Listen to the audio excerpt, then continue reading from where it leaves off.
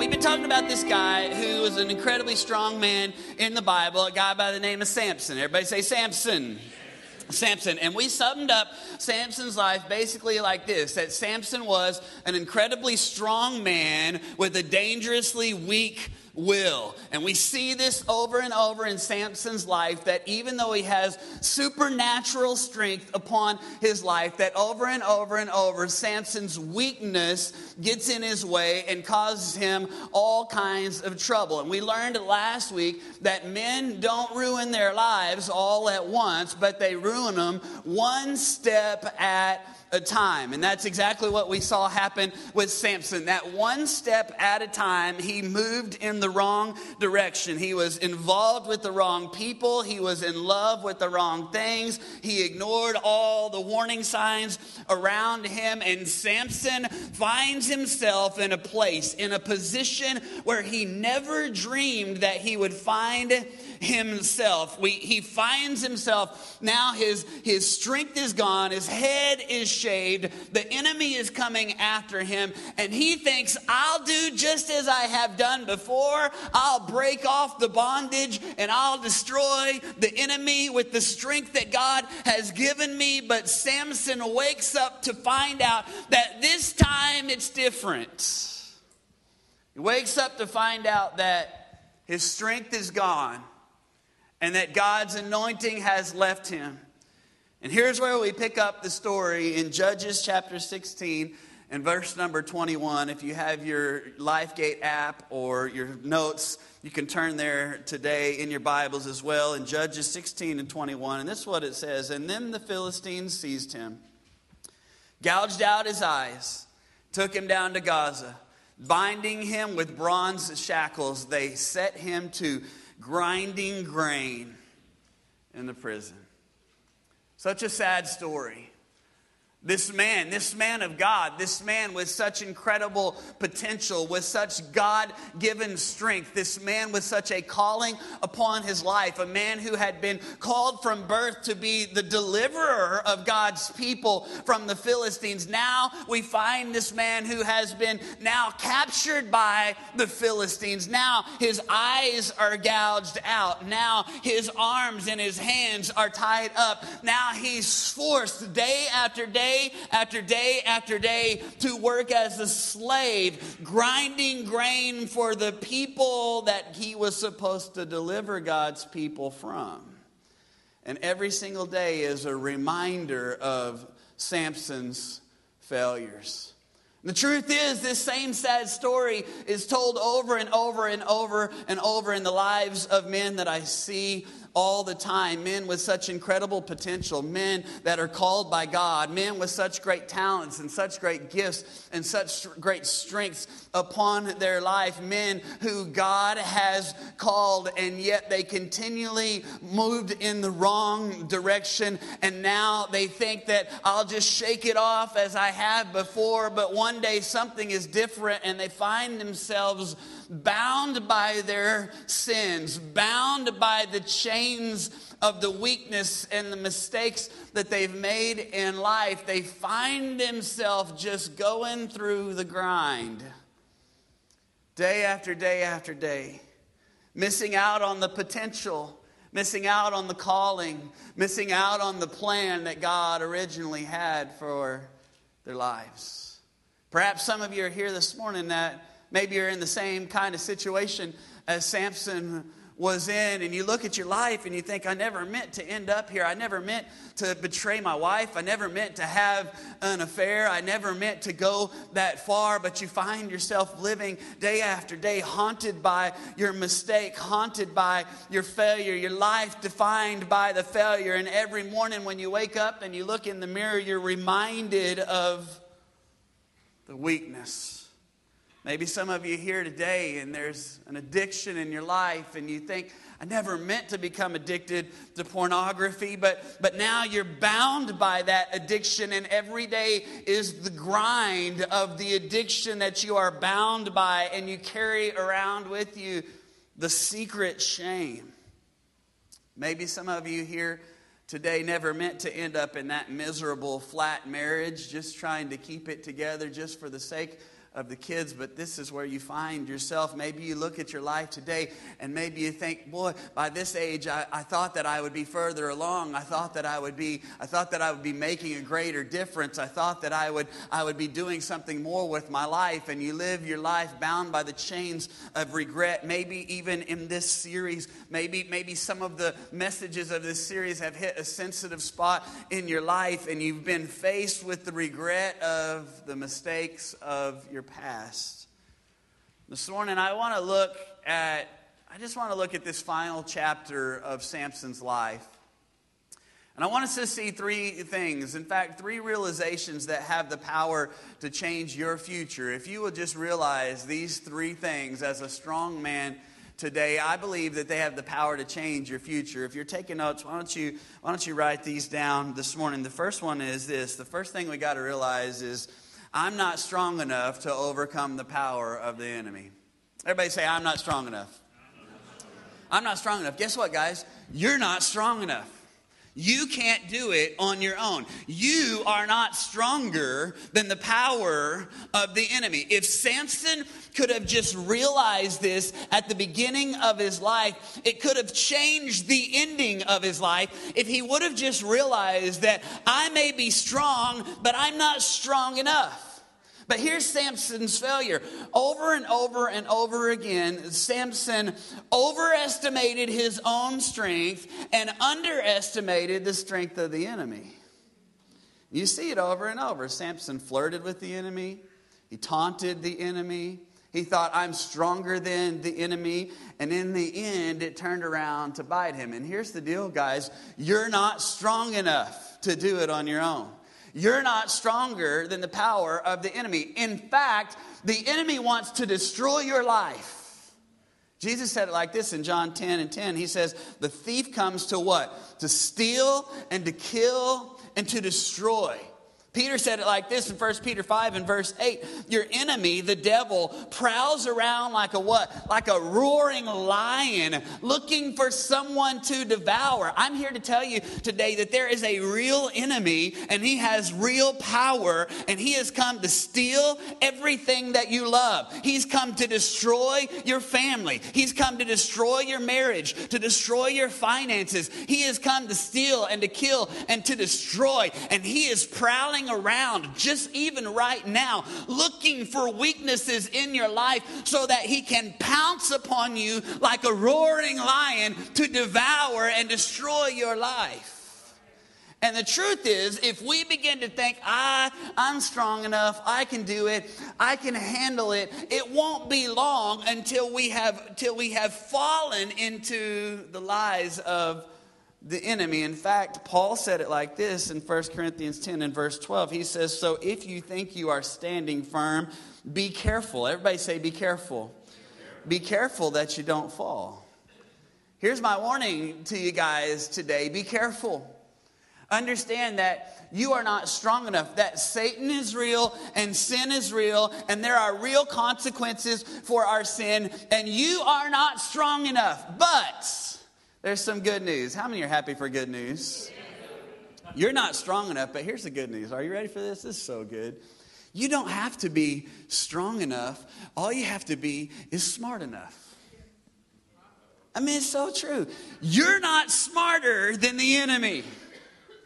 But you're not stronger than the enemy. But you're smarter than the enemy. That sounded a whole lot better in my head than it came out of my mouth. You're not stronger, but guess what? You're smarter. Because here's the deal is, yes, the enemy is strong, and yes, the enemy is powerful, but guess what? The enemy is also stupid and predictable. Isn't it true? I mean, come on, guys. You know what I'm talking about. The enemy will attack you in the same way, with the same stuff every single time. Come on. I mean, look at Samson, all right? Samson was the strongest guy, but he had to be the dumbest. I mean, come on. Because over and over, I mean, Samson's story is only about 4 chapters, I think it is, in the book of Judges, maybe 5 chapters in the book of Judges. And in 4 or 5 chapters, 3 different times, the enemy comes at him in the same exact way. With what? Women. Lust. Pride, over and over and over and over again. And Samson, as strong as he was incredibly dumb and incredibly naive because he couldn't figure out what it was that the enemy was coming against him with. And he fell time and time and time again to the exact same temptations. And guys, I'm telling you, you're not stronger than the enemy, but you can be smarter than the enemy. You're not dumb. In fact, Paul says it like this. It's in your notes. He says, we are not, what is the word? We are not ignorant of the enemy's schemes. We know. Guess what, guys? If you would take 10 seconds just to think, just 10 seconds, you could figure out where the enemy is going to attack you. Because it's the same way every single time. Whatever weakness that you struggle with, maybe it's money, maybe it's pleasure, maybe it's women, maybe it's alcohol, maybe it's lust, maybe it's pride, maybe it's anger. I don't know what it is for you, but I know what it is for me. Because I'm not dumb.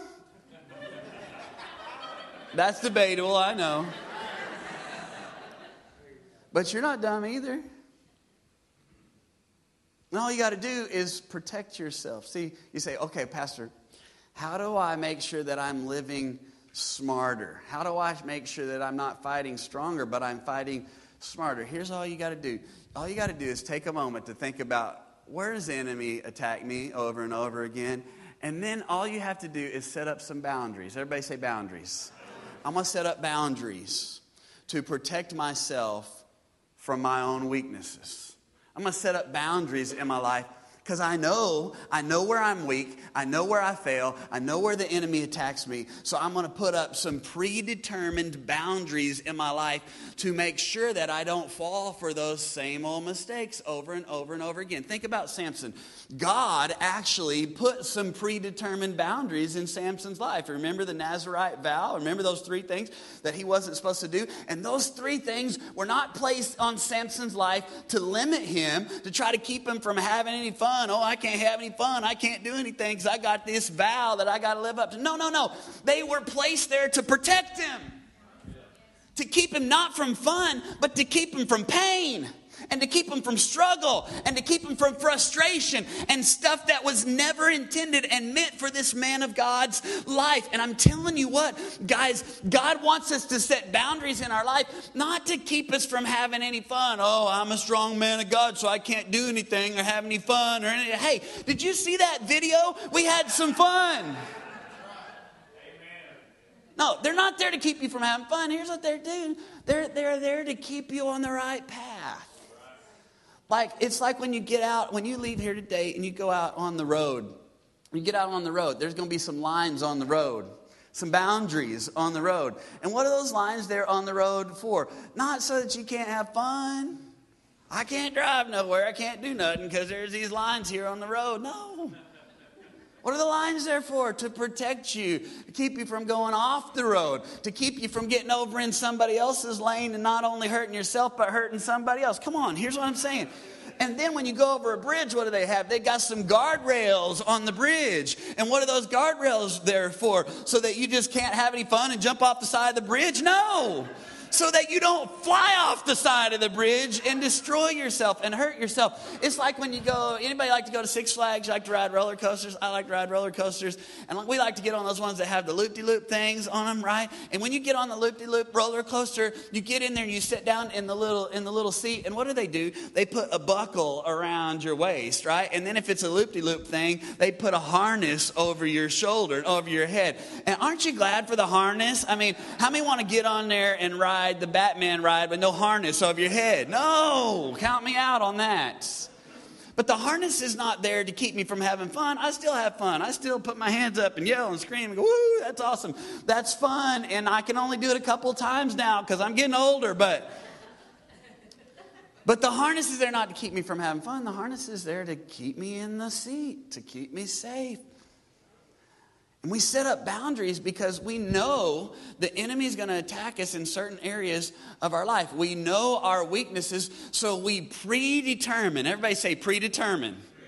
Predetermine our boundaries. I'm telling you, in the heat of the temptation is not the time to determine your boundaries. The time to determine your boundaries is before the temptation ever comes. You predetermine right here, right now. You set some boundaries in your life and you say, here's some lines that I will not cross. Here's some things that I will not do. And I predetermine that because I'm not stronger than the enemy and I know I'm not stronger than him, but I'm smarter than him. And so I can keep myself so far away from sin that even if I slip and even if I fall, I'm not going to fall over the edge. I'm just going to fall maybe a little bit and I get back up and it won't destroy my life. Maybe some of you need to set some boundaries. Maybe for some of you, maybe it needs to be some relational boundaries. Hey, there's some people in my life that they're just not a good influence on me. I can't be around them. I get around them and I start talking like them and I start acting like them and I pick up their attitude and I get negative or I get critical or I lose my focus on God, and I love them and they're my friends, but I'm going to have to redefine the relationship because I know they're not good for me and they're leading me in the wrong direction. So I've got to set some relational boundaries. For some, you need to set some sexual boundaries. You know you struggle in the area of lust. You know you struggle with your eyes. You know you struggle with sexual things. And men, that's all of us. You need to set some boundaries. Hey, there's some stuff I just can't watch on TV. I know it's a popular thing on Netflix, but I just can't watch it because I know my weakness and I know I'm not strong enough. So I'm going to set some boundaries. Hey, there's some movies. I just can't go to those. I know everybody else is talking about it at work, but I can't go and watch the movie because I know what's in that movie and I've got to set some boundaries to protect myself from falling into sin that would hurt me and would hurt my family and hurt my children and hurt my wife. And so I set up the boundaries. I can't get on the computer when nobody else is around, or I need to set up X3 or Covenant Eyes or some kind of program on the computer or whatever it is that you set up those boundaries and you decide now I'm going to be smarter than the enemy. I know how he's going to attack me, so I'm going to be smarter. Maybe it's some financial stuff. Hey, maybe you need to set up some financial boundaries. Hey, maybe you just say, hey, I can't have a credit card. I know everybody else got a credit card, that's the way they live, but I need some boundaries in my life. I can't handle it. I know I can't handle it, so I got to just do a debit card thing, or I got to just maybe even cut up the debit card and do cash only, and I got whatever I've got to do. Maybe we have to be a no debt family or a no credit family, or maybe I can't get on Craigslist and just surf around or go to Academy and just look around. I'm setting up some boundaries. Maybe it's some substance stuff where you just have to say, hey, it might be all right for others to have a beer every now and then, but I can't do it. It will destroy me, and I can't do it. So I set the boundary in my life now because I'm not stronger than the enemy, but I can be smarter. Oh, Pastor, that's just so old-fashioned. Yeah, well, you know what? I'd rather be old-fashioned and serve God than be up-to-date and whatever and fall into sin. I'm not strong enough. Everybody say, I'm not strong enough. Number 2, check this out. The enemy is not strong enough to overcome the power of God. Isn't this awesome? Like, I'm not strong enough to overcome the power of the enemy, but the enemy is not strong enough to overpower the power of my God. Look at this in verse number 23. The Philistine rulers held a great festival, offering sacrifices and praising their god Dagon. And they said, our God has given us victory over our enemy Samson. And when the people saw him, they praised their God, saying, our God has delivered us, our enemy to us. The one who killed so many of us is now in our power. Half drunk by now, the people demanded, bring out Samson so that he can amuse us. So he was brought out from the prison to amuse them, and they had him stand between the pillars of the supporting the roof. The enemy thought, man, we have won. Our God is stronger than Samson's God. Bring Samson out here so that we can laugh at him, so that we can make a show out of him, so we can ridicule him, so we can look at his blind eyes. We can look at him without any strength. We can look at him as he stands out there and laugh at him and say, look at how strong our God is and how weak you are and how weak your God is. And I'm telling you what, this is exactly what the enemy wants to do in your failures. He likes to parade your failure right out in front of you and tell you you're a loser, you're a nobody. He likes to bring up all the guilt and all of the shame and all the things from your past. He'll talk to you and he'll tell you, you can never be the kind of man that Pastor Chad's talking about. Your family's never gonna respect you again. You know what you did to your wife? She's never gonna forgive you. You're never gonna overcome those bad financial decisions. You're gonna be in debt forever. And he likes to tell you that it's over, it's done, it's gone. There's no hope for you. But I got good news. The good news is it's never over and never done, not when our God is involved. In fact, you know what this story reminds me of? Is they bring Samson out and they put him out there for everyone to laugh and ridicule. You know what? It reminds me of another story of a man, a strong man. In fact, the strongest man of God who ever lived. And it looked like it was over for him when they took him and they nailed him to that cross. It looked like it was over for him when they placed him up upon that cross and people laughed and jeered and they took his clothes and they gambled for it. And he said, I'm thirsty, and they gave him vinegar to drink, and then he said it's finished, and they took his body down off of that cross and they placed it in a tomb, and for 3 days it looked like it was dead and it was over and it was hopeless. It looked like the enemy had won. But on that third day, that tomb, the stone was rolled away and Jesus burst forth from that tomb. And I'm telling you what, if the same power is in us, in fact, that's what the scripture says, that the same power that raised Jesus from the dead dwells inside of us as followers of Christ. And if that same power is inside of you and inside of me, that it will bring life to our mortal bodies. And I'm telling you, there is no dead marriage that is too dead. There's no dead financial situation that's too far gone. There's no relationship that's too dead. That the power of Jesus, the power of the Spirit that raised Jesus from the dead cannot bring life to your circumstance and situation today. Come on, I came to preach today. It's not even Easter. Amen. Look at this. The enemy is not strong enough to overcome the power of God. I love this one, number 3. God is strong enough to overcome the power of my failure. I'm not strong enough to overcome the power of the enemy. The enemy's not strong enough to overcome the power of my God. But here's what's so awesome, is that God is strong enough to overcome the power of any failure. In fact, let's look at the rest of this story, verse number 25. So he was brought from the prison to amuse them. And they had him stand between the pillars supporting the roof. And Samson said to the young servant who was leading him by the hand, place my hands against the pillars that hold up the temple. I want to rest against them. And now the temple was completely filled with people, and all the Philistine rulers were there. And there were about 3,000 men and women on the roof who were watching as Samson amused them. And then Samson prayed to the Lord, Sovereign Lord, remember me again. Oh God, please strengthen me one more time, and with one blow let me pay back the Philistine for the loss of my 2 eyes. Then Samson put his hands on the 2 center pillars that held up the temple. Pushing against them with both of his hands, he prayed, let me die with these Philistines.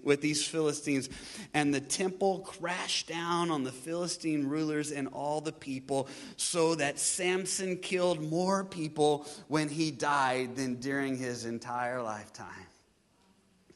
Check this out. See, here's the deal, is that you're not strong enough to overcome the enemy. The enemy's not strong enough to overcome God. But your sin and your failure is not strong enough to overcome God's power and purpose for your life. And here's what's so amazing. When Samson calls out to God, God could have just forgiven Samson, and that would have been enough. But God doesn't just forgive Samson. God actually takes his failure and uses it for his own purposes. Isn't that cool? Like when we blow it, when we mess up, it would be enough if God just said, I forgive you. We don't deserve it. But here's the deal. He doesn't stop there. He doesn't just forgive us when we blow it. No. He loves us so much that he can even continue to use us after we've blown it. And he can actually even take our greatest failure and use them for his greatest purpose in this world and through our lives. Oh, but Pastor, I blew it too much. I've messed up too much. Well, I'm here to tell you good news this morning. And the good news is this, is that God specializes in taking our mess and turning it into his message. See, some of the greatest messages that have ever been preached have been out of our own failures. Some of the greatest things that God has ever accomplished have been through weak men who failed, but they turned their hearts and their lives back to God, and God turned it around and used it for his good. See, Samson may have left God, but God never left Samson. In fact, it reminds me, as I think about this last part of Samson's story, I can't help but think about the first part of Samson's story and the promise that God had made to Samson way back in the beginning of his story. He made to his mom. Judges 13 and verse 7, when the angel of the Lord speaks to Samson's mom when she's pregnant with Samson, it says, "You will become pregnant and give birth to a son. You must not drink wine or any other alcoholic drink, nor eat any forbidden food, for your son will be dedicated to God as a Nazirite from the moment of his birth until, look at this, until the day of his death." I'd never thought about this before. In fact, throughout this whole series, I've been preaching how Samson was a man called by God from birth. But I went back and I read it, and yes, he was called of God from birth, but there was also another promise that was there, that God would use him until his death. See, here's the deal, is that God had made a vow with Samson. And Samson may have broken his vow with God, but God never broke his vow with Samson. God said, "I will use you from the moment of your birth all the way to the day of your death." And even though Samson messed it up royally, even though Samson failed in a big way, God never forgot the promise and the vow that he had made to Samson, that I will use you from the time that you are born all the way to the time of your death. And even though you've blown it, I'm not finished with you. Even though you've broken the vow, I haven't broken my vow with you. Even though you've left the calling, I haven't left my calling that I have upon you. And even to the point of his death, when Samson called out to God, and it says right there in the scripture that in that moment of his death, that God used Samson more in that moment to destroy more Philistines in that one moment of his death than in the entirety of his life to that point. I'm here to tell you this morning that you may have broken your vows to God, but God has not broken his vow to you. You may have left God, but God has not left you. And you may have failed, but God can turn around and use your failure. And the power of your failure is not more powerful than the power of God in your life. I love what Paul wrote in Romans 11 and verse 29. He says, "The gifts and the callings of God are without repentance." I love the way it says it in the New Living Translation. It says, "For God's gift and his call can never," everybody say never, "can never be withdrawn." "Oh, but Pastor, I messed up too bad." "Oh, but Pastor, you don't know what I did to my kids. You don't know what I did to my wife. You don't know how I've messed it up. You don't know my financial situation. You don't know what I've done. And I may not know what you have done." And I'm telling you, all of this doesn't keep you from having to have some consequences to your sin. But I'm telling you that even the consequences of your sin are not greater than the calling of God upon your life. And God has not withdrawn his calling upon you. And even if you've blown it, even if you've messed it up, it's not too late for you. God has called you, and the gifts and callings of God are without repentance. Well, Pastor, what do I do? Man, I've failed. I've blown it. I've messed up. What do I do? What did Samson do? Look what it says right here. Verse number 28, "Then Samson prayed to the Lord, 'Sovereign Lord, remember me again. Oh God, please strengthen me just one more time.'" What do you do when you've blown it, when you messed up? You pray. You call out to God. You repent. In fact, look what it says. He says, remember me. You know, one of the Hebrew words for remember is to confess. That's what that word means. Samson confessed. He called out to God. He repented. God, forgive me. God, remember the calling that you had upon my life. Remember the promise that you made to me that you would use me even until my death. See, there's really two responses when it comes to failure. There's either remorse or there's repentance. And here's where we are, is that when we fail, here's what we have. We have remorse. And remorse says, well, I feel bad about it. You know, I'm sorry I got caught. Maybe all right, I was wrong, but it's somebody else. I mean, it was Delilah. It was her fault. She's the one that did it. She seduced me. It was her nagging all the time, made me give up my secret, or I didn't really want this calling of God on my life anyway. That's remorse. But repentance goes like this. I'm sorry. It's my fault. It's nobody else's fault. I did it. I was wrong. I want to change. I want to go the other direction. See, that's where it all starts right there. So I'm going to tell you guys, you can't unsin. You can't unhave that affair. You can't go back and undo the deal that you did that got you in the situation that you're in. But you can start right now, and you can call out to God. You can have a brand new beginning. Samson called out to God, and what did he do? He confessed. He repented. Remember me, Lord. And then what did he do? He said, God, use me one more time. You see, he understood where his strength really came from. What do you do when you've blown it? You call out to God. Number 2, what do? You push ahead. Look at this. Philippians 3:13. Look what Paul says. Forgetting what is behind. How many would say that Paul had a lot of bad stuff in his past to forget? But what did he do? Forgetting what is behind and straining towards what is ahead. What do? I press on. What did Samson do? It says right here in verse 29. Then Samson put his hands on the 2 center pillars that held up the temple. What? Pushing against them with what? With both hands. Why is that important? What's the significance of both hands? Here's the significance of both hands. In the scripture through the Old Testament, when you hear about people's hands, here's what you hear. The left hand always signified weakness, and the right hand always signified strength. And notice this, Samson takes both hands and pushes against the pillar. You know what that says to me? That says that Samson finally got it right. Samson finally understood it. Instead of just going, I'm just going to push with strength, here's what I'm going to do. I'm going to realize that I have weakness, but God has strength. And so I'm going to let God flow through my weakness and his strength. And so he pushed with weakness and strength working together at the same time. That's what strong men do. Strong men understand that it's not about the right hand of my strength and how strong I am and what I can do. No, we understand that, hey, we're weak, but when we are weak, he is strong, and we press ahead with all that he has inside of us. I love what Paul writes in Colossians 1 and verse 23.